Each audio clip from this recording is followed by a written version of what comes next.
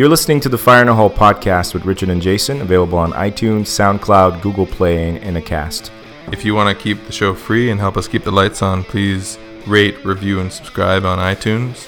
If you have ideas for the show, we'd like to come on the show, don't hesitate to drop us a line at fireintheholepodcast@gmail.com. That's fireintheholepodcast@gmail.com. Thank you for listening and enjoy the show. Finally free of the crushing dictatorship that is Danny Lajoie. Yeah. We have our show back. That guy. That fucking guy. Unfortunately, with him goes all of our listening audience. That's true. So for the 9 and of you... charisma. And charisma. And sex appeal. And sex appeal. And God raw, damn it. But we scrambled to sort of lift up the show despite our failings, despite our shortcomings. And we had Mr. John St. Godard return to jive with us for a little while. Yeah, it was great to have him back on the show. We really had fun with him the first time, and he was getting ready to do a show tonight, and he's also being slated to do a pretty big show soon, so we seized the opportunity. Yeah, congratulations to him. That's huge. We talked about antidepressants, homeless people, his off JFL gig that's coming up on the 21st of July, which is huge. Right. I mean, for those of you that don't know, the Just for Laughs festival is just a few weeks away, and it's easily the most international thing that we do here, apart from like the Jazz Fest. Yeah, it's legit. And to get a gig even closely, remotely connected to that is a huge deal. So we wish John all the best, and that's great. Couldn't happen to a nicer guy. Mm-hmm. We talked female comics and class. Yeah, classist. What else? Second half we basically talked about some of the things around the Orlando tragedy, which I think hit home for John in a bunch of ways. In Australia, we had the biggest massacre on earth, and the Australian government went, "That's it, no more guns." And we all went, "Yeah, right then, that seems fair enough, really." Now, in America, you have the Sandy Hook massacre where little tiny children died, and your government went, "Maybe we'll get rid of the big guns?"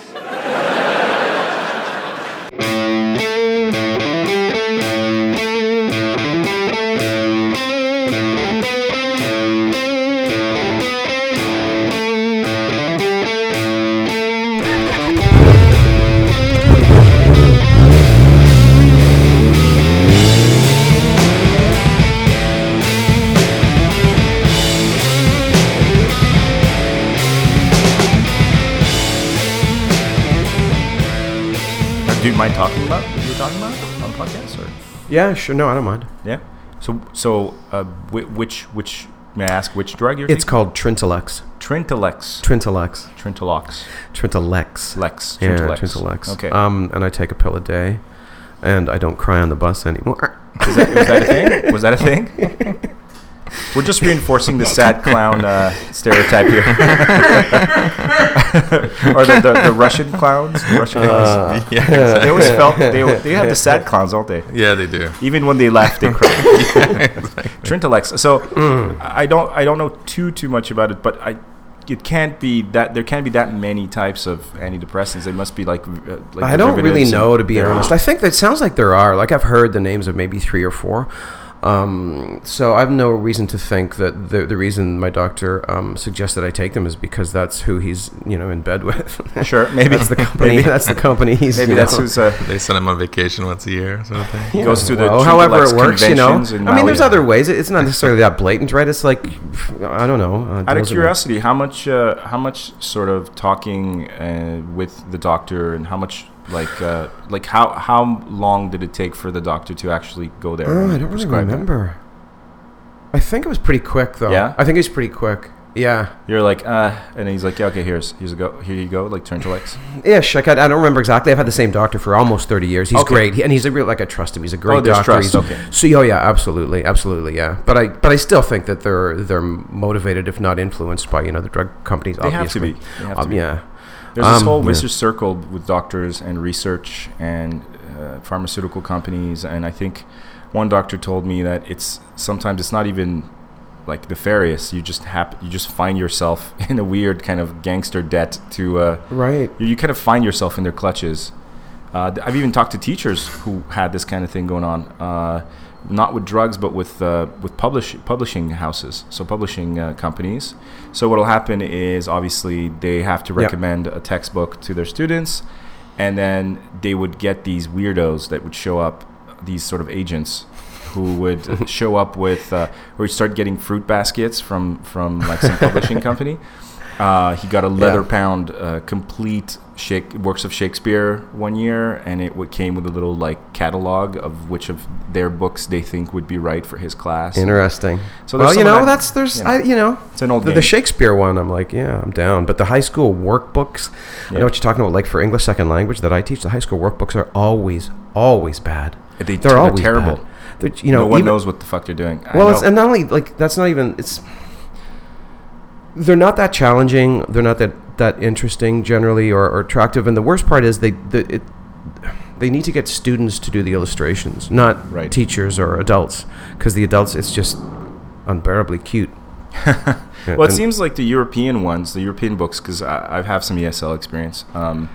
The European books are more effective, but the sort of situations they put you in, like the scenarios in the books, are completely alien culturally to anyone here. Which would be great. That'd be almost a reason to use them if you could somehow, because that's a teaching moment, right? Right, like you get to discover discover the world like by other people's mistaken idea that they're the center of it. Yeah, maybe.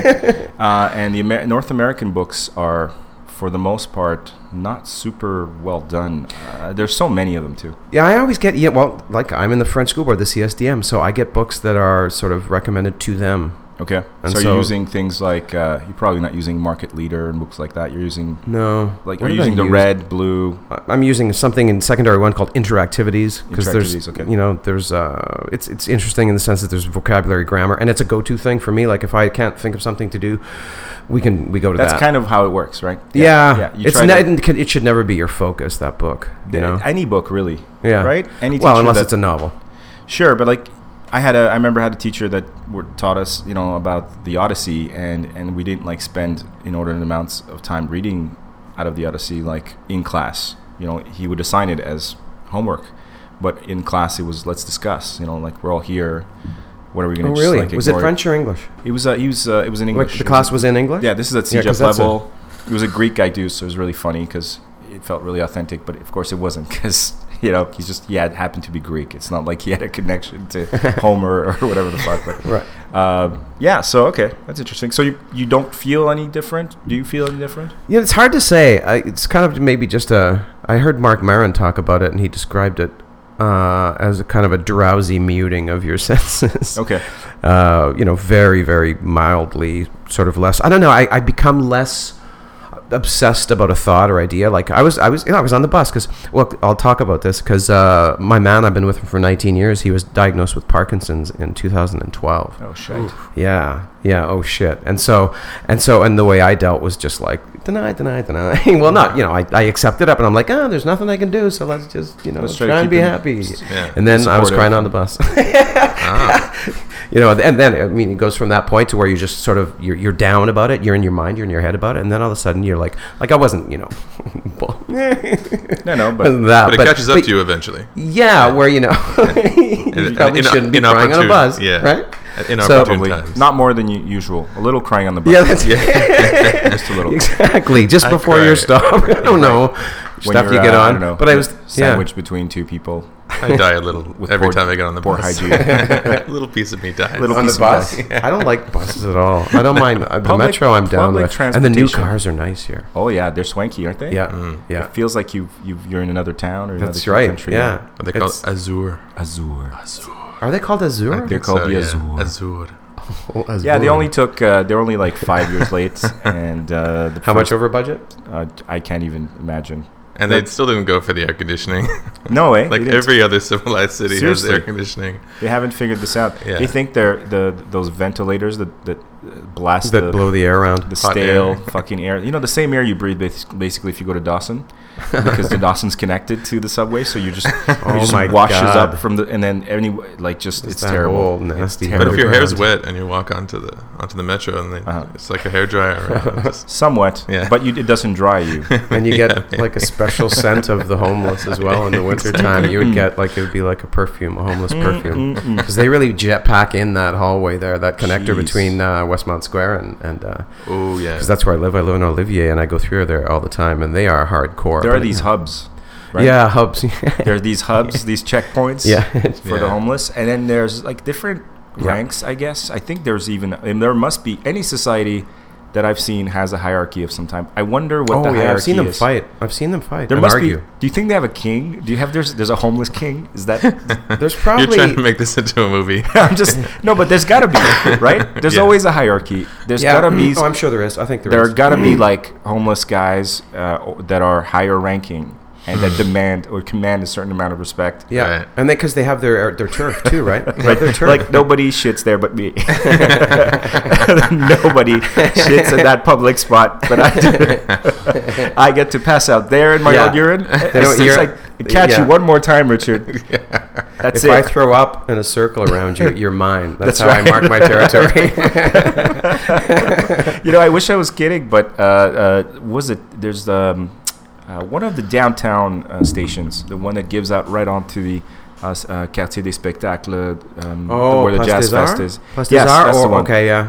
There's that weird mezzanine floor Oh. to it, right? Yeah, So you- well, like when, like right beside the track, you mean? like you have the platform, Yeah. and then there, as you come out, there's like this weird mezzanine that goes over it, so you can Yes, yeah, go yeah, to yeah. the other exit if you got Yeah, out on the yeah. wrong side.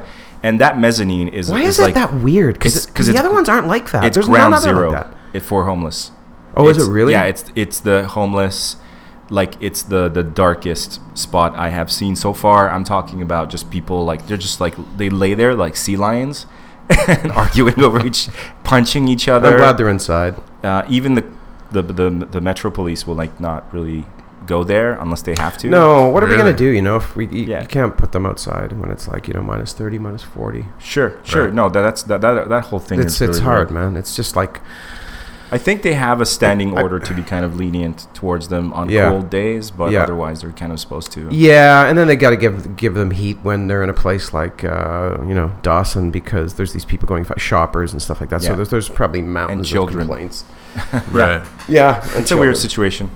So, John, welcome back to the show. Nice to be back. Welcome back, Really sir. is nice to be back. I'm probably I sitting think too far probably from we the want to mic. get this out of the way. Congratulations right away for you got booked on a serious gig, from what I understand. Did yeah. Has it happened? Is it happening? It's going to happen. No, it hasn't happened. It's July 21st at the Montreal Improv, and there's 2 nights, and I'm on Thursday night, and then there's a Thursday and a Saturday show, and I'm on the Okay. Thursday That's show. awesome. And this is Yeah. off just for laughs? That's off JFL, okay, yeah. which is a big deal. Well, yeah, it's a big deal because I auditioned and I got something out of the audition. So for me, it's a big deal. It's a big deal because, now I got another credit. So the more credits you get, the better shows you get to do, and the more exposure you get. This is a credit, a specific kind of credit? Yeah, well, it's almost a JFL credit. You know, Okay. it's probably like if you look out, like I'd love to do the Winnipeg Comedy Fest or the Halifax Comedy Fest, but those are not even in the same ballpark as JFL. And I think I'm hoping at least off JFL as well. Obviously, if it's a full out JFL credit, then that's a big deal, and that'll carries weight. get you on shows. You know, if you go to LA, let's say. How many that'll- people entered this contest? Or this there was like 3 nights of auditions in Montreal where there was maybe my night there were I know you weren't there for that one. There's like I don't know 10 comics auditioning, something like Okay. that, maybe at least 10, Okay. maybe 12. So you impressed somebody. Yeah. That's I great. impressed somebody and the right person. So happened. it's nice to impress people, but it's nice to impress people that can do something for your career too. You got know? to do that crying on the Sure. bus. That's a bit. I feel like that's a bit. Yeah, I did. I actually talked about it once, but I think I was too close to the actual experience of crying on the bus, so it came out as obviously quite sad. Oh, no. Backfired. I'm also sorry I just did the most annoying thing you can do to a comic is like, you know what it would be really funny is if you did this bit where No, it doesn't annoy me at all. it's 2 cows and No, they're well, knife that you see, fighting. that would annoy me, but As long as it's good, you don't give a shit. well, whatever, yeah, So this big Just for Laughs thing happened very shortly after you came on this show for the first time. Coincidence? Yes. I think not. I think it's fire in the whole credit. Fire in the whole credit. Once you've been burned, baby.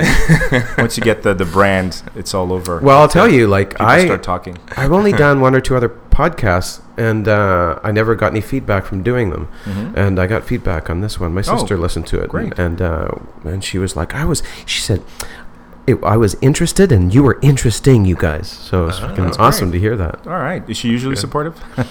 Well, we usually don't talk about it that much because she's got her life, I got mine, and now because before I never really had anything to report about. I wasn't. Well, I guess I was doing radio and stuff, but whatever. So we reconnected sort of over the podcast. She really liked it.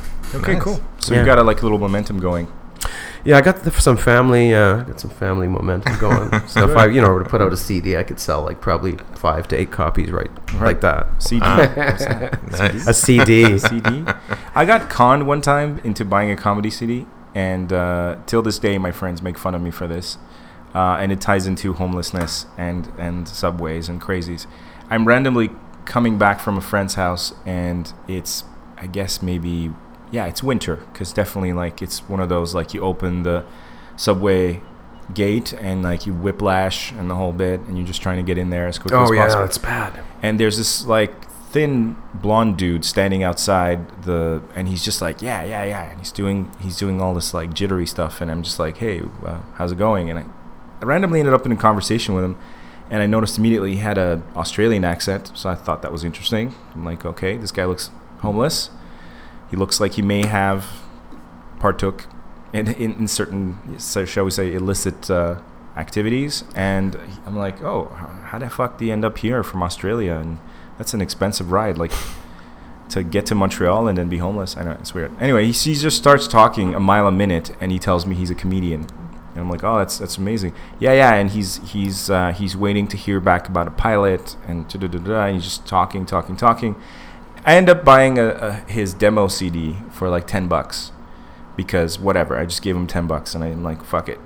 I hope this guy is legit, but I don't really care. And I get home and I put in the CD. I have the CD somewhere. It is the type of thing that you would find. You guys remember that movie Session 9? Yeah. No. When he finds. So it's David Caruso. Very, very funny. Okay, I know very David strange Caruso. Movie. They're removing the asbestos from an old asylum. And I think one of the employees finds a room full of records of old patients and their voice recordings of their various, crazy talk. That's what the CD sounded like. It belonged in one of those Stephen King asylum discovered from the 50s. It was madness. It's completely incomprehensible. Yeah. He just mumbles on it, and I think he may have added a laugh track to it. Oh my god! To make it sound like this is a recording of him doing something live. It's madness, and it's amazing. So $10, people. And you got flack for buying it? Right, because I think I told the guys how excited I was about meeting this guy and how he might. I thought maybe this guy was some kind of genius that nobody knew about. And then when I manage him, when I told them now this guy's crazy, they burst out laughing into tears. And then every time now I catch it. They're like, "Hey, Jason, did I tell you about my? I have the CD. And, I know this guy, or whatever. We see a homeless person. He's like, hey, maybe that guy is a comedian. Maybe you should go talk to him and figure it out. Hey, do you have $10? The shit just doesn't stop. I get this all day, every day. Nice. I'm not sure what the lesson in here is. I don't know. You don't trust. Go buy CDs in the Metro. Australian guys. I don't trust people. Don't take risks. Don't give people $10. Don't believe in people.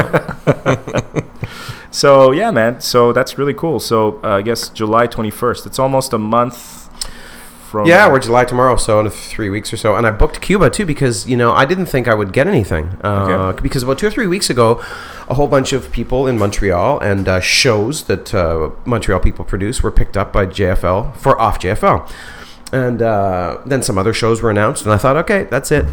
And I went ahead and booked Cuba, and I'm glad I didn't. Which is what I would do. Well, yeah, I mean, I needed some time. I needed a rest, and $750, by the way, all inclusive, one person, no single supplement. Very nice. Can't beat that. If you want to rest and you like the water and et cetera, et cetera. Right. But What was I talking about? You booked Cuba because you didn't expect to get anything coming down the pipeline. Yeah, and I'm just glad I didn't book at the date of the show because I was just going. I didn't care. I just wanted to work, and I get a cheap week. And like 2 or 3 days later, I heard from JFL for the show, so I was super glad because I would have stayed. I wouldn't have gone to Cuba. Of course, yeah. Okay. Are you preparing special material for the show? No, I'll do 7 to 10 minutes that I've been doing, like for the last 4 years. I mean, some of my jokes are like almost 4 years. 4 years old. I have new stuff, but a lot of mine, you get 20 or 30 minutes of material. You're developing that over 4 years. They've been fine-tuned. Sure. Yeah, by no choice. Every time you get up there, if you're going to try to get them to work, you got to come at them a different way, and then they just ultimately grow. Or you just say something. Writing on stage is fun. That doesn't happen very much for me. Writing on stage? Yeah, like when you're doing your bits, you've got you know where you're going, generally speaking, but you're getting into it, and you're in the moment, and something comes to you, and you add something to your joke. Oh, okay. So, yeah, writing on stage. All right, like in the spur of the moment. Yeah. I guess you might call it improvising, but yeah. I don't know. It's not really improvising because you're already in a story. Right. You're just sort of embellishing the story a little bit as you tell it. Yeah. Do comedians look down on improvisation? Do they? Or improv? I don't know. There's a whole history of stand-up improv, and there's some snobbery on the side of stand-up comics towards improv. I don't like doing improv. I don't like doing it. It scares me, actually. Yeah, actually, and there's a show tonight at the Theatre St. Catherine called The Riff, which is improv. And a guy I really respect and admire from the Theatre St. Catherine, Alan Merseca, he's always talking about how, your comics aren't going to go do your routine for the billionth time, are you? And, why don't you try something? Try to create, Right. Yeah, improv is interesting. I have a love-hate relationship with it, a little bit like musicals. I'm kind of almost just... Or burlesque. Or things like that. It's it's not generally the best of acting, and it's not the best of comedy, right? So it ends up being kind of unless the very best people are doing it. I'm talking Wayne Brady. Mm-hmm. Yeah. We're talking that level of improv. Like the Whose Line Is It Anyway thing? Unless you're talking about that caliber, whenever I've seen sort of up-and-comers, I'm like... Yeah, but you could say the same about stand-up. Yeah. Possibly. How bad is stand-up when we start, too? And that's where the improv people you're watching might be. They might just be starting or I guess if you're passionate about improv, then... What I have seen that is kind of interesting is I was watching... Hannibal Buress Takes Scotland. Yeah, I saw that. I liked it. Yeah, or Edinburgh or something like that. Or are you supposed to say Edinburgh? Edinburgh. I don't know, yeah. Edinburgh. I thought that was interesting more from and then there's this bit where, not bit, but this part where he has to, the comics go up and there are 5 topics and they're they don't know what they're going to be. And they kind of just appear behind them on the screen. And they have to kind of look back and riff on. Yeah, why don't I know the name of the show? This is the same guy who had The Green Room. He had a show called The Green Room on YouTube, and where Comics Center on talked. Is that who's behind that set concept? List. It's called the set list, I think. Yeah. So you go up and a topic pops up on the board behind you, right? I think that's cool. At it. Yeah, that scares me to death. Really? Oh yeah, that's so frightening to me. Really? Oh, that's interesting because to me, I feel like. I mean, obviously, again, you'd want to see a seasoned comedian do it, right? You'd want to watch it a bit because you have faith that they'll do something with it, as opposed to someone you may not know. And and you can also watch how they get there too, how they make something of it. You can see the process, right? Yeah, they stumble with a couple of words or ideas, and then you kind of follow their train, right. And so it's kind of less frightening, right? It's a pit. Yeah, I mean, and the topics too are not like bread. Right, it's not now you have to riff on bread. It'll be something funny. I think the one I saw was it has to be a slightly erotic sermon. Right there, that idea. Was that there for Buress? Yeah, and he had one about a unicorn or something too. I think. The first one he got was something like a unicorn, and then he made some quick jokes about it, and then it turned to a slightly erotic. And he did really well. Sermon, that's where he talked about how. Yeah, no, I felt like I don't know. You like Buress? You like Hannibal Buress? I do. I don't find him super funny. I like the guy though. I really like the guy. He seems like a guy I would get along with, but his style I find is a little bit. I don't know. He's really deadpan and sarcastic. He's kind of deep within himself, but at the same time weirdly accessible. He's such a character, yet it's sort of this muted character in some way.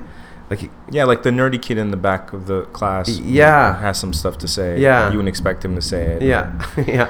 But I feel he chooses his material kind of strangely. I mean, at the same time, I can't imagine what it's like to be a U.S. comic for so long, and then suddenly have to bring some of this material to like Scottish people who may not get like 3/4 of your reference. Like when he's in the casino, remember that part? He's doing like this casino gig. Oh no! Did he have a casino gig in Edinburgh? Yeah, he even makes fun of it. How has of course because it's really bad too. It's like he's barely separated by a curtain from the rest of the casino. Yeah, and there's a bunch of these like dudes with their arms crossed. It's like the worst gig ever, and he goes and I guess he may have felt that the gig sucked, so he literally just made no effort to make jokes that might be appreciated by that crowd. Okay. He started talking about like rap videos. Okay. Like why certain rap videos say to be continued in them at the end. He's just telling jokes for himself. Yeah, at this point it seems like he's just like I'm or gonna get purposely my money. Trying to like just either annoy them or not care that they see if he can light up the room a little bit or get them mad at least. I don't know. He's only been international, I think, for the last 2-3 years. Like he accused Cosby, he outed Cosby. That was his, and then he blew up. And then he was on the Bieber roast, and then all the jokes were like, who is this guy? We don't even know who he is, and he's here. Yeah, but he wrote for 30 Rock. Did he? Oh, yeah, he wrote for years for and SNL. Those were heavy shows, like 30 Rock especially. That's not like he's great. That's writer. a mile a minute great comedy. Yeah, That's real setup punch. Yeah, and the editing too. Everything is so quick in that show. I don't know how they produced so many episodes of that show. It must have been exhausting. Yeah, it's odd how he got so popular just by that, like basically through Twitter. And then the whole Cosby thing, really, we're still hearing about it. Blew up with that for sure. But he wasn't even looking to do that, right? No, and he mentioned it before, I think. He'd mentioned it before, but I mean, this time, for whatever reason, it took off. Yeah. Yeah, it really hit hard. It's super interesting. Did you hear this thing about Roseanne Barr making similar accusations against Louis C.K.? Yeah. Really? And also... Louis C.K.? Yeah. Yeah, well, not that she was... that she had a personal experience, but she had heard stories and stuff. That he drugs women? Or? No, that he's just a general, like a perv, kind of like closing the door and like masturbating in front of people and stuff. I want to say that he would, I want to say that I want to believe. It's like coming back into the banquet hall. Closing the door, masturbating in front of people in the banquet hall. The story was that he had a woman or women in his hotel room ish. What sounded like a hotel room. It would have been a hotel room scenario, right? And then he just pulled down his pants. Then he apparently whipped it out and started masturbating. Well, he and the way they're making it sound. So maybe he didn't introduce the topic. He just went like, "Yeah, it's true. The traffic has been getting worse," and then he just dropped his pants. Is that what happened? Is that what he's accused of? I don't know. Basically, it's all hearsay stuff. But is it Roseanne? I think maybe trying to make a name for herself by. Really? Yeah. It's hard to say. You know what? He's so revered, and I love Louis C.K. So this is really difficult for me to talk about. I'm not even kidding. It's like, but at the same time, I was with a comic friend of mine yesterday, and she was talking about how hard it is to be a woman in comedy. And think about it a little bit. What did you say? You go to let's say like in comedy and also the bigger rooms as well. But here in Montreal, you want to do an open mic. Let's say there's a new breed of open mic comics that happens every couple of years. We come in and flood the place, and now it's like a lot of early 20s guys in Montreal. So like they're with their buddies, right? And like I did when I was in my 20s too, and we were gross and loud and disgusting, and women, talked among themselves, except for a couple. And so imagine yourself being like a 25-year-old woman going to an open mic where there's like 30 guys, right? And it's all just these little cliques of guys either talking about you or looking at you, and then talking to their friends about you, and you're the one woman in the room. I mean. And the only time, that's just the tip of the iceberg. Other time Definitely they're used to seeing women step up on the stage to dance and to take their clothes off. Right. Okay, so I did feel a little bit of that actually the other day when one of the ladies went up and there were a couple of like dudes, couple of like bros in front. Did you? And there was this weird kind of vibe for a second where it felt like they were just like checking around, and I was just like, oh. Yeah. I mean, that probably happens to guys too, and they just don't know. They wish it would happen to them. They wish it would happen to them. Okay, so she's like, okay, it's tough to be a woman in comedy. Well, it just just think about it a little bit. I mean, it's if you're the only woman, you're being judged in so many different ways, and you don't know whether people are showing an interest in you because you might have talent or because they want to sleep with you, right? Right. So you're always playing that game. Is it? You think it's harder for women to be funny? Because that's a conversation. I don't think it's harder for them to be funny. I think it's harder for them to be in the business. They're just because a lot of people are funny or you're not. Things like women aren't funny or women aren't come on, as that's funny. Such horseshit. What horseshit that is. Women are hilarious. I grew up with I have 3 sisters. My mother was hysterical. Yeah.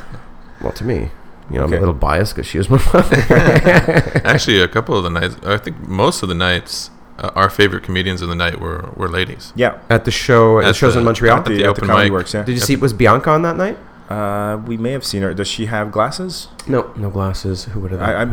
We've seen. See, that's how few comics there are. Yeah. How few female comics there are. We've seen a couple. She have glasses. Oh, her. Yeah. Well, the one with glasses. Yeah. I was not able to ignore. I obviously, if I see a stand-up comedian, a female, and she's pretty, obviously I acknowledge that. Like, I'd be lying if I didn't. And the fact that she's funny makes her actually more attractive. Right. But the fact is that there's a fine line between that and just going like the ass on the other one better. And like that kind of attitude, which I'm sure they have to deal with. Yeah. I would imagine, for sure. Yeah. Mm-hmm. So, yeah, I mean, I don't know, female comedy, but it depends how you bring your material too, because it seems like women are just breaking into comedy now in a way that where they can explore any topic. It seems like the first wave of female comedians either had to do the it's crazy being a mom, I'm a crazy bitch, crazy bitches be like, I guess dieting. You have to go back and look at, I don't know, maybe early Joan Rivers or something like that, or Maz Mabley, right? Those kind of people. But they were like Joan Rivers was a maverick, like she just took no prisoners. Like, men and women worshipped her, and I don't really feel she counts. She as talked a about being a woman, like. Sure, she brought that. She brought that into the sphere. But when I see like the young 20 to 30 to 40 females, I think they're just starting to really do their thing now with like Amy Schumer and like Chelsea Handler, and like I've seen them sort of pop up on Netflix, and it seems like there's a bit of maybe a golden age right now. We'd have to obviously maybe find one of these ladies Comedy Works and get their perspective on that. Sure. And it's cool to see a lot of material that's not just about being a woman. Right. Like it's the next level sort of thing. Like I feel like this happens with somebody who's fat, or Jewish comedians do this a lot, and everything just has to do around that central theme. It's nice to see female comics starting some gender related stuff, of course, but not be the focus. Yeah, just not like be the whole thing. Just like nice to see a black guy not do like ghetto comedy, right? Mm-hmm. Like just go or for not those, exclusively at least. Not exclusively pepper go it in, for those sure, tropes. But, yeah. Or just you find a way to do it in a new way, right? In a different way. You can talk about your relationship, but if it's going to be the same old cat dog, I don't know, type of Men Are From Mars, women from Venus. Then again, if you look at it depends if they do it ironically. Like look at Maria Bamford. Have you watched Maria Bamford's new Netflix? She's insane. I mean, amazing. Almost literally, I love her to death. She's this, no one knows. This broken, beautiful woman. Just no one knows what the truth is, and I think that's great. She lives in that space where it's kind of like Zach Galifianakis a little bit. Nobody really knows how much of it is an act and how much of it is his sort of... Well, how much is exaggerated. I've heard Mark Maron say that that's who she is. I mean, not the show, but I mean, when you see her doing stand-up, it's not much different than when you see her doing the show. I've never seen her live, but we watch her stand-up, watch her show. It's pretty much who she is. True. On Comedians of Comedy, too, when she's like kind of candidly talking into the I don't think I saw that. Very good. Very good. Brian Posey, Patton I did see that. Maybe I didn't watch it all. When she's kind of talking to the camera. Is it still on Netflix? It should be. Okay. She still sort of does, periodically talks in like a baby voice, and you're not quite sure where. And she's got a number of voices, and she's doing. Either with me, it's like I have to be able to get on board with her. I have to be in the mood. But when she hits with me, I'm like peeing. Yeah. Now, some of these, I guess that's something that people envy. Because, like, I'm sure she doesn't like the fact that she's kind of nutty, but it's given her like a brand. Well, yeah, she's bipolar. I think she's bipolar. She's on regular meds, and she spent time in institutions. I'm pretty sure. Okay, is that a stereotype that comedians? I was hearing Dave Attell talk today on some podcast where he was saying like, he wonders if this is a stereotype or if really it's a thing that attracts a lot of broken people, psychologically, mentally, family-wise, socially, or if the best ones just have, or if that just really helps you develop material because you've gone through so much shit that you have. If you've survived it, it's by laughing at it. I don't know. Yeah, I don't know. Do you have a take on that? Like if you had a normal childhood and don't even bother trying stand-up. Who's had a normal childhood? Nobody has a normal childhood. That's why it's, Yeah. There's no such thing as a normal childhood. That's a good point. Right. So I don't think comedians are any more broken. But I mean, Dave Attell, if he's asking the question, that's pretty good. I don't know. Professional, I don't know. But I mean, obviously, it's up for debate because. Are you just a broken? Is a comedian just a good comedian, a broken person who knows how to I don't know, throw that into a story or make light of it in some way? Yeah. It sounds like you came from a funny family, though, right? I think we were pretty funny, sarcastic. Yeah, that'll help. How funny we were was debatable, but you know, that's another thing. Families like that too. Attell said super dark humor too. Yeah, dark in your family for sure. Yeah, you and your brother, like I said, a couple of jackals. And your mom too. She's funny as hell. Oh yeah, she's got a sharp wit too. She's a funny lady. My mom actually, if I could somehow become her agent, there are these moments where she just kills me dead. Like she'll randomly just, for instance, right now she's randomly really into the Euro Cup. She just randomly. My mom's like 65. She never watched soccer before the Euro Cup? She'll watch like a match of something, but she's really committed to them for some reason, and there's no explanation. And she won't let's watch them together. She'll just start texting me the stuff during the games that is just it's just hilarious. Oh, really? It's like shit my dad says funny. Does she know how to talk about soccer? Not really, but what she'll say is she'll say things like those poor Ukrainians, they're so ugly. And she doesn't mean Ukrainian, the people. She'll just mean like the team. They couldn't find better looking boys. They just look terrible. Oh my god! Why did they? I come from that generation too. That all the jokes were about Ukrainians and Poles. The poor Polish. Yeah. My mom just has this it's very. I wouldn't say it's racist. It's certainly not racist. But it has a thin layer of European condescension to it that I absolutely love. And I know that is gone from me because I didn't grow up there. Yeah. But it's still alive in my mom. And she'll just say these things that sound kind of like, your mom with the apartments, that apartment conversation. Right. You want to maybe tell John about it? Just the way she said it and why it was so funny. I don't know. I don't think I want to out her. You don't want to out her? No. Anyway, your mom is very similar to mine in that respect. She'll just say these things like, I just don't know about these people. And you're like, Mom, what the hell are you talking about? What do you mean these people? Well, you know. What did I say? I said you people to somebody, but they were a group of, especially you people. And what were they doing? They were working. They worked for a company or something. What was the context? God. Did he get offended? No, I was the one. They were delivering groceries. Okay. And they happened to be black. And you pulled just that day. And I forget what it was. They brought the plastic bags up and they were handing them to me, and I was like, I said, thanks for bringing plastic, because they usually like to give you paper when they deliver for whatever reason. I don't like them. And they said these. Oh, there you go. Thanks for opening the gay guy's beer. Go on. Oh. So they said the plastic bags are a lot easier, and I said, well, if anybody would know, it'd be you people. Oh. And I was like, oh, you people, but I meant, and they were both black, but I meant delivery people. Isn't that the worst? And they didn't, it wasn't a thing. They just said, yeah, exactly. They got what I meant. Right. But still. Right.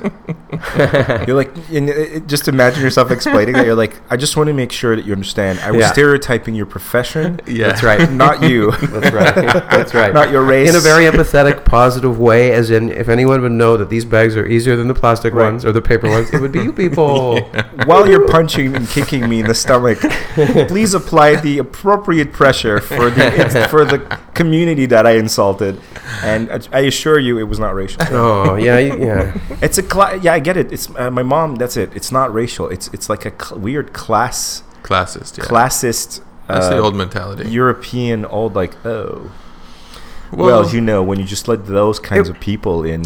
But that's right. Yeah, it was really a lot more acceptable, and I wonder if it still is though. In certain because we live in look where we live. We live in Montreal. Yeah. Right. You look what we were talking about Orlando a little bit, and people. I read something. I forget who it was, but they were talking about how we forget what's going on in the rest of the world because we live in London or we live in New York or we live in Montreal or Toronto. Right. So I think there's that still exists. Maybe not in the same box or whatever, but I'll give you an example. That's sort of in Hungarian. In my understanding, the way I learned Hungarian, there's the way to see when someone is rude. You can use the word paraszt, right? But it never occurred to me until someone took offense to it that actually means peasant. Oh. Right? Okay. It means peasant. Like, that's very peasant-like. Right. And my cousin married a quote-unquote peasant girl, or a girl that comes from peasantry, or farmers, basically. And then we're talking, and I'm like, well, that's just very peasant-like. And then my cousin's like, yeah, fucking, that's super peasant-like. And she's like, what's wrong with being peasant-like? And we're like, oh, this was passed down to us. We didn't think about this. Yeah. Yeah. And we've never used the word sits. Yeah. But I think it's exactly, it's a judgment our prejudices, on behavior. that's how our prejudices, that's how we become aware of our own prejudices, by somebody pointing them out to us. And then it's kind of like saying to gyp someone, right? Yeah, I was going to say that because my mom used to say that all the time. And I did too when I was a kid. There was no malice Tried to gyp me. Don't gyp me. Like, Or to Jew me down. Ooh, I mean, right. I've was never heard that one. Really? To Jew me down. When I was a kid, yeah. Which meant what exactly? To try and get a better price or try like haggling. Oh, right, Yeah. of course. Right. Yeah. And Like there's changing somebody. Jew me down. Yeah. I feel like we that's need a to bad bring one. that back. But again, you say that when you hear it, and it's familial or cultural or whatever you want to talk about. I mean, I'm from a mining town in northern Manitoba in the 70s, right? Right. Yeah, there's no. So, again, there was no Jews there though. Really, there was like a very few that there wasn't a temple, but there was like a Kluchak and maybe some like. But Slavic I didn't know Jews. what a Jew was until I watched, I think, not Barney. Archie Bunker. All in the Family. And I don't think I'd heard of a Jew. Like, I didn't know what a Jew was. I hadn't seen a black person. There are these expressions that we like in French Wives' too. tale. Wives' tale? Yeah, wives' tale. What's that? Right, like when you tell an old wives' tale. Yeah, it's like a tall tale. That, I think the origin of that is that's a story that your wife would believe, sort of thing. Oh, then because women are dumb. Naive. Well, no, I think it's more like an old wives' tale. I think it would be more like old wives who sit around. Oh, okay, could be that too. And talk about the boogeyman, whatever the boogeyman of the day is, right? The knitting circle. And then it becomes circulated to other old wives, and it becomes this old wives' tale about beware of this person. Yeah, well, I mean, you're probably right about that. It's like a gossip thing. It's gossip, but it means that it's not true because it just kind of made the rounds on the gossip circuit. Yeah. But there's a bunch, like, being a pussy. Yeah, like the media. Pansy, it's really just being a wuss. What's that? Like the media. Yeah, exactly. Yeah, they were the CNN of their day. Right. Indian Giver. Yeah, that was a thing, right? That's a big one. Yeah, that's a big one. Indian Giver. But when you're calling somebody a peasant, let's say, I think it's more of it's a judgment on behavior, right? And I think our parents' generation there was a prejudice, but it wasn't a prejudice about who you are, what color you are, what what cultural background you come from and stuff. It's more they're very judgy about behavior, right? Like manners, you mean? Manners, etiquette, right? So if you eat with the wrong fork, you spit your gum on the street, you whatever other rules that there are. There's classy behavior. We still use the word like, oh, it's classy. It's a classy. It's a class move. It means that like you've been brought up in even like the West Indian expression brought-upsy. Brought-upsy. I love that one. Brought-upsy? Brought-upsy. Like the way you've been brought up? Like if someone is not... Bien ou mal élevé? Yeah, they don't have good manners, then they're lacking brought-upsy. Brought-upsy. Yeah. Which I don't have brought-upsy. I love that expression. I love that. It's great. That's what, West Indian? The West Indies? West Indian. Yeah, that's great. That's the kind of stuff I love. Right. So it's a judgment on behavior. I'm going to try to remember that. Sure, but it's still a resentment of class, right? Yeah, they're associating poor behavior with lower class, which is that's probably a faux pas. But at its essence, it's really more of judging behavior. Right. Yeah, but it's like I guess in the old days you could get away with it because there was no nobility in being poor, everybody just emulated the high classes and wanted to be like them. Right. Like I remember, like now I'm talking to you guys, I remember all these little things that were corrected in my behavior as a kid to be like, no, you don't slurp your soup. Right. You don't put your elbows on the table. You don't like cut your meat with your elbows like flailing in the air. Right. You don't do this, you don't do that. And we're like, oh, that's just bringing kids up. No, that's kind of like, it's like no, you have to behave this way. And if you don't, then this guy has no fucking class. Mm-hmm. Right. And how comfortable we are with just saying things like that. Yeah, and we were talking about as well that class is a way of kind of excluding certain people. Right. So by teaching your kids manners, like you're allowing them to be able to in future sort of be within those circles and not stand out as somebody who can't use the right fork. Yeah, you're teaching kids the appropriate ceremonies to be able to access the circles of power that you hope they will and make them financially secure. Right, that's kind of the idea. Yeah, it's the trope of basically like the guy from the ghetto working 3 jobs so his kid can get that scholarship or whatever that run at some good university. Like none of us had a degree. You're gonna make it out of here. You're gonna get 3 degrees. You won't get a job, but you're gonna get like a whole bunch of degrees, and then they won't be worth anything. Yeah. You have to get 3 degrees and then become a rap star. Bernard Arnault, head of Louis Vuitton, said he didn't understand why he needed to take a meeting with me. Okay, you don't understand why you need to take a meeting with Kanye West? I'm going to show you why you need to take a meeting with Kanye West. Everybody in Atlanta right now at the Louis Vuitton store, if you black, don't go to Louis Vuitton today. That's why you need to take a meeting with Kanye West, Bernard Arnault. Are you writing your jokes down? Yeah, I've got a phone full of material, and Richard's my writing partner, so we're sort of hammering out the best of. Nice. I'm certainly I have no shortage of material. It's just I want that 5 minutes or whatever to be really, really solid. In terms of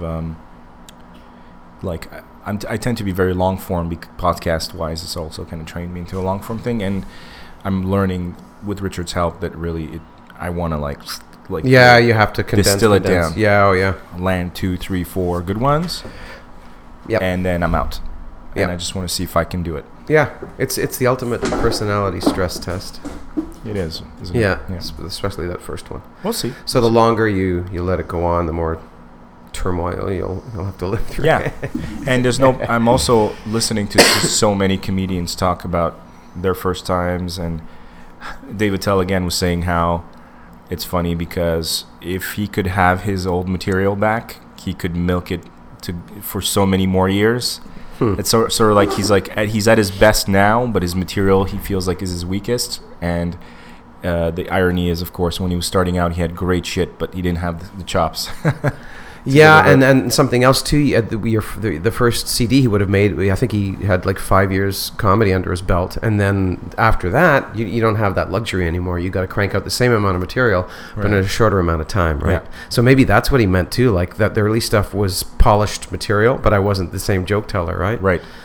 Yeah, no, he's an interesting. What was the podcast he was on? This is an Industry Standard. It's on the Nerdist. The Nerdist gets really good interviews. With a lot of they've had like Patrick Stewart on, J.J. Abrams, like they get big names to sit down with them. I've heard some comics like the Nerdist. Yeah, so many podcasts. So many podcasts. Yeah, but this was from a couple of years ago. But it's a really good one because he talks about his. He has the show or had the show where he would review the late night porn. Show. Yeah, Dave's Old Porn. Yeah, Dave's Old Porn. That's it. Yeah, so he talks about that and stuff, and it's pretty funny. But he also had Insomniac. Yes, which I think almost killed him. I think a lot of people try to recycle that formula. I think too, right? I don't know. I'm not sure, but it's like an off the cuff. Yeah, just bringing the cameras to the comedy club, and after his last joke, late night show, they would go to restaurants and bars and hang out at parties and street fairs and whatever was going on at that time of the night, and they'd all be hammered, and they would. That's great. Yeah, that's a great idea. It was perfect for his lifestyle. Yeah.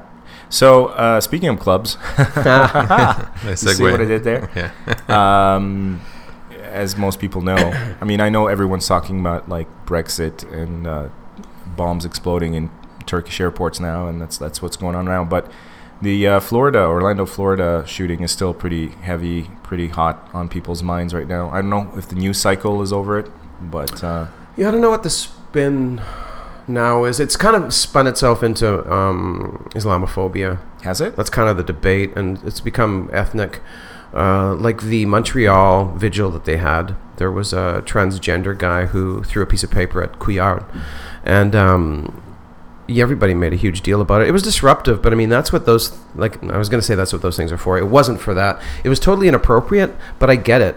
You have to make noise to be heard, and trans people are like on the front. They've been on the front, like they've been so disrespected, like in the gay movement, trans people, and they were the ones who kicked the door open for us. You know, at Stonewall, it was trans people of color that were raising shit and fighting back and making noise. Right? They were the ones, and now they're being treated like shit. So these people had a voice at a place where they could be heard, and that was the vigil that they chose. So it's weird because when I see situations about trans people, there's obviously the first sort of feeling is like, oh, this is shitty, people being shitty to each other again, and here's another group of people that needs to kind of fight a fight to get respect and be treated like normal human beings. But there's also like this weird background sort of hope that sort of sets in, where I'm like, okay, well, gay people are not kind of having to fight this fight anymore. It's on to the next group, and that there's like a progression almost. And I don't know if that's realistic, but I feel like that's a good thing, maybe. Yeah, good and bad, I guess. Like Larry Kramer, the guy who started ACT UP, he was talking the other day about how gay men had to fight during the AIDS epidemic and fight. And I mean, you know, I just reaped the gains of that. And you know, gay people were talking about ACT UP. Like, these people went out there and did things and made noise and got hurt. And like the Milk, Harvey Milk, those guys. Yeah, that type of thing. Those sorts of political actions. And he was saying that then they stopped fighting after ACT UP got drug companies off their asses, and they got decent medication at prices that could be affordable, and then they got the cocktails for AIDS medication. The flame, the flame. How appropriate is that? The gay flame went down. This is fire in a hole, after all. That's right. And as I approached, there was a flaming barbecue on like a couple balconies down, and it was like huge. And I looked behind it, and there was this enormous fan. And I was like, "What is this?" All right. So like once that happened, the movement kind of it doused. Yeah, it doesn't have the same sort of motivation anymore as it once did, and now we're getting really shitty drugs. They're not spending any more money on research because the drugs are just okay, apparently, and so they're just crank because money. They're money makers, so they're investing in marketing and so forth rather than research. Yeah, right. What kind of an asshole do you have to be like a marketer for pharmaceuticals, period, but then to be like the guy that puts together marketing strategies for deadly diseases like AIDS and cancer and like put spins on the. I mean, I guess for cancer nobody has the balls to like put advertising marketing behind it, but they kind of hide behind the charity drives, right? Right. I had this thought today. I think the world is full of serial killers that are like unaccomplished. Maybe. Like lazy serial killers that haven't gone all the way. Yeah, well, like how do they describe, like the NRA, how do they describe their people who have not had any prior offenses? Responsible gun owners, because that's what they call them. That's what this guy, the Orlando dude, was a responsible gun owner until that night, right? Really? So he had. Was he not? I mean, he never had. He didn't have. I don't think he had any. Was he an NRA member? Oh, but he was like he had some assault raps. He was a closeted gay man. That's been established.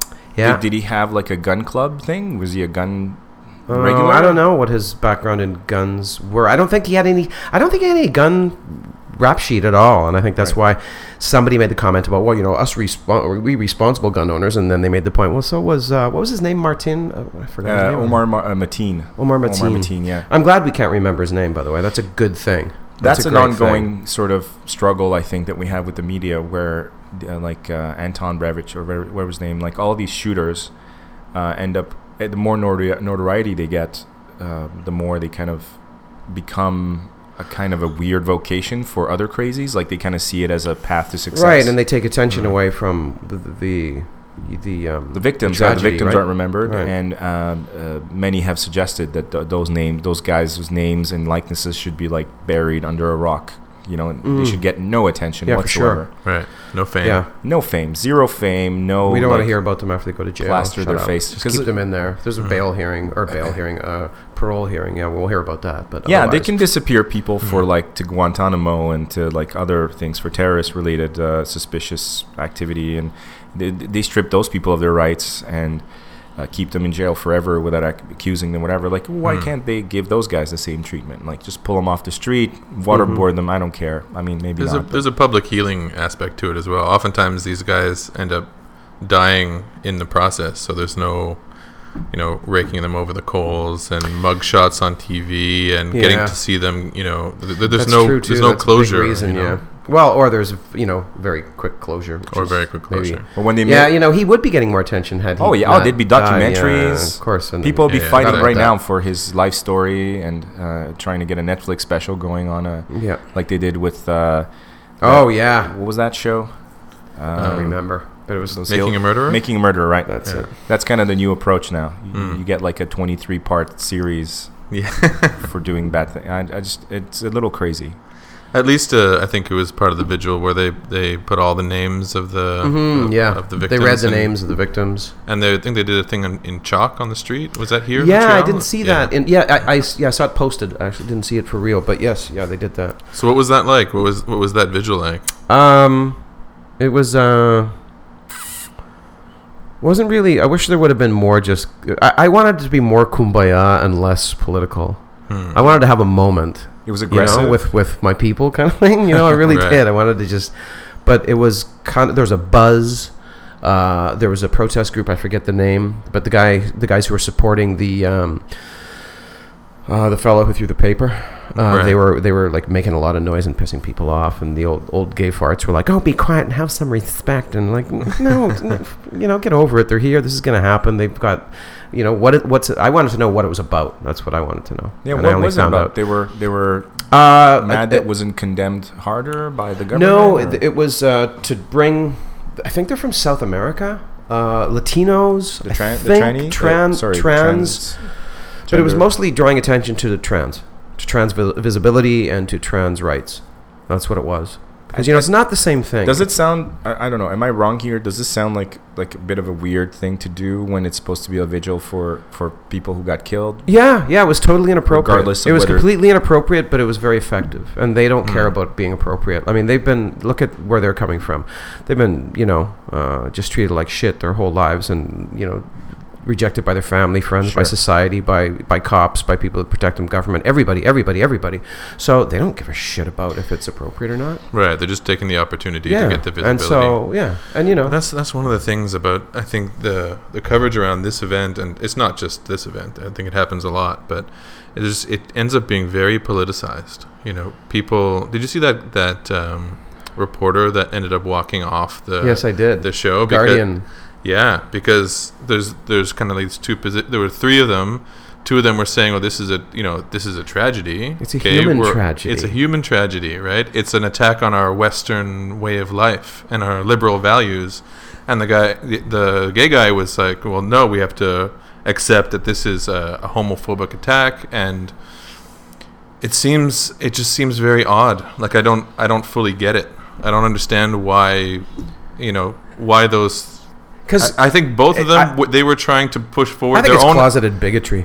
They were both trying to push forward their own political agendas, right? So and their own point, but and their own points of view, and they're probably like bigoted towards gays. True, and they didn't want to own up to that, because there's also like, you can be bigoted toward gays, you can have a prejudice. But you can also resent how politically powerful gay people have become. Look what we've gotten. And I say we, I'm just like, I'm riding the coattails here, but people They're have gotten strong enough down to take on the NRA. Gay marriage.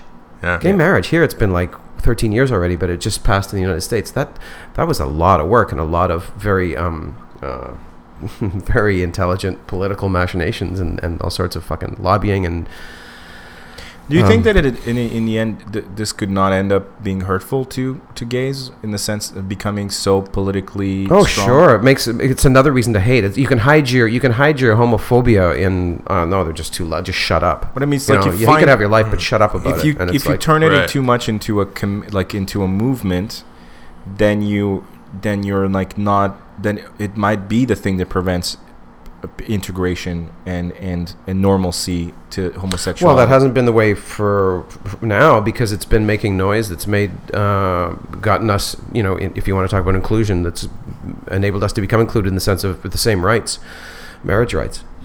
Yeah, I mean, that's a fight that I completely understand. No, but I mean, that's part of wanting to be included. We're never going to, not everybody's going to play together. It's never going to happen. We're just saying, like, fuck you, we want the same rights, and I don't want to, like, if I die, I want my partner to have the, be able to take my whatever I've left behind. I don't want the government to gobble up, like, for example.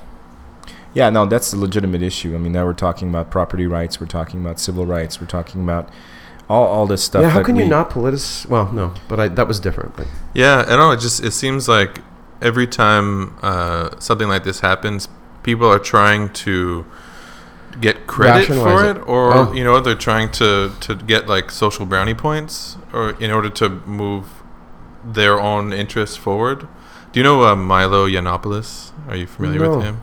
He's this Republican. You have to look up Milo. He's a Trump supporter, and he's very Republican, and he's very flamboyant, and he's a super flamboyant. Is he a log cabin gay, Republican? Young, that's a gay Republican. British conservative. Yeah. It's like he calls himself he does like this tour called the Dangerous Faggot Tour. Yeah, and he calls Trump daddy. He's an anomaly. And he's always talking about how how many black dicks he's taken, et cetera, et cetera. But he's a conservative Christian. Right, go figure. Gay conservative Christian. Half of it is got to be an act. The other half is just clearly this is a very intelligent guy. No, I think gay people can be like bigots too. Come on, right? We can be. We are very. One of the things that he says is that they're still people. Is that exactly gay people are now losing their privilege status, right? Like so that.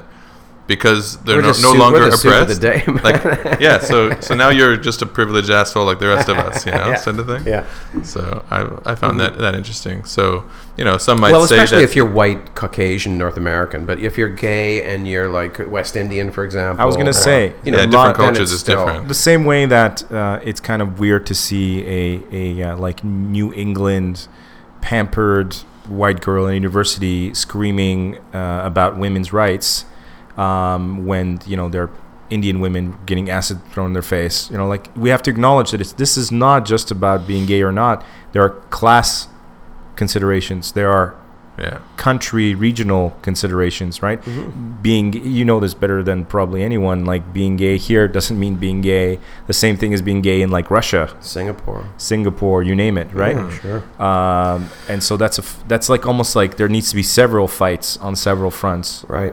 I mean, Pussy Riot and all that, everything they've been doing, right, was so inflammatory to us because we're like, really, you're still there, Russia? You're still at this point, right, where you're locking up people for their sexual orientation? Like, it's like we did this 40 years ago or whatever it was. How did you feel about the media coverage around the event, around this tragedy?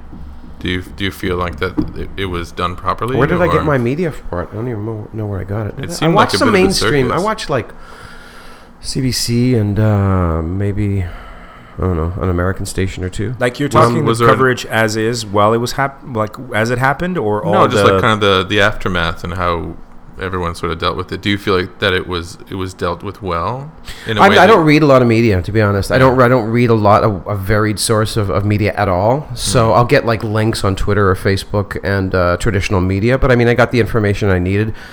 And I didn't watch any right-wing stuff at all. I didn't watch CNN. I didn't see any CNN. And I'm glad. Had I had CNN, like if I'd have been in the States, I would have been all over it, that just shit, bitching and moaning. And one thing I couldn't figure out that really was perplexed me is when this happened, I'm like, which way are the bigots going to go on this one? Yeah. Because on one side you have... Like especially political right-wingers, like, we're talking the presidential candidates. Yeah. Or like Cruz, like what's he going to say? Which way are they going to go on this one? Are they going to go with the like Islamophobia bit? Yeah, right. Or... Right. God we care about all people. This is attack on society, or the West humanity. Or are they going to go with the West Barrow Baptist or whatever, they got their just desserts for the blasphemous, because there was all that shit coming out of the South. You can't violate God's laws and just expect to get away with it. I was like, wow, this is possibly the only funny thing about the Orlando shooting is we have a bunch of conflicted bigots not knowing which way to go. How should we spin this? Where do I put my hate? I feel really badly, but I don't know which way to go with the electorate. I want to hate, but I don't know where to put it. Help me. I'm sorry to make you Southern sounding, but that just... I just want to still be able to hate them. Yeah. Some comic made a joke about that, how like it's so stereotypical to hear bigoted people speaking with a Southern American accent. Right. But the reality is there's probably completely open-minded, accepting Southerners who are like, hey, man, if you wanna take a penis into your mouth, that's your business. And it's just how that doesn't sound right. Yeah. Something's off there. Like you're happy that this guy is the way he is, but you're like, that's just... And I saw a parallel with the Brexit, where the good guys in that story are clearly the European Union guys, but they all sound like Nazis, so it's really weird. Oh, that's really right. They all sound like Nazis, so it's super fucked because like they are on the right side of this situation. Right, of course. But every time one of them hits the television, he's like, the English should have thought about this. This is not a prudent course of action. That's a bit. That is a bit. That's a bit. Yeah. Right, that's but it just isn't that crazy? And I never noticed that. I just listened to. I listened tolerant. We shall accept the gays, the transgenders, the Jews, the brown people. We are one planet. And the love. It doesn't work. It doesn't work. Now let's do the good step for diversity. Yeah. I think that's where we need to wrap this. All right, John, thank you for coming back. Pleasure. It's fun. Have an awesome show. Thank you. And we're definitely going to have you back again, and you can tell us about how it went. And I hope you crush it. And I would give us the biggest pleasure to see you just fucking destroy this thing and go on to bigger things. Cheers. Cheers what to you. Fire in the hole. Fire in the hole. Fire in the hole.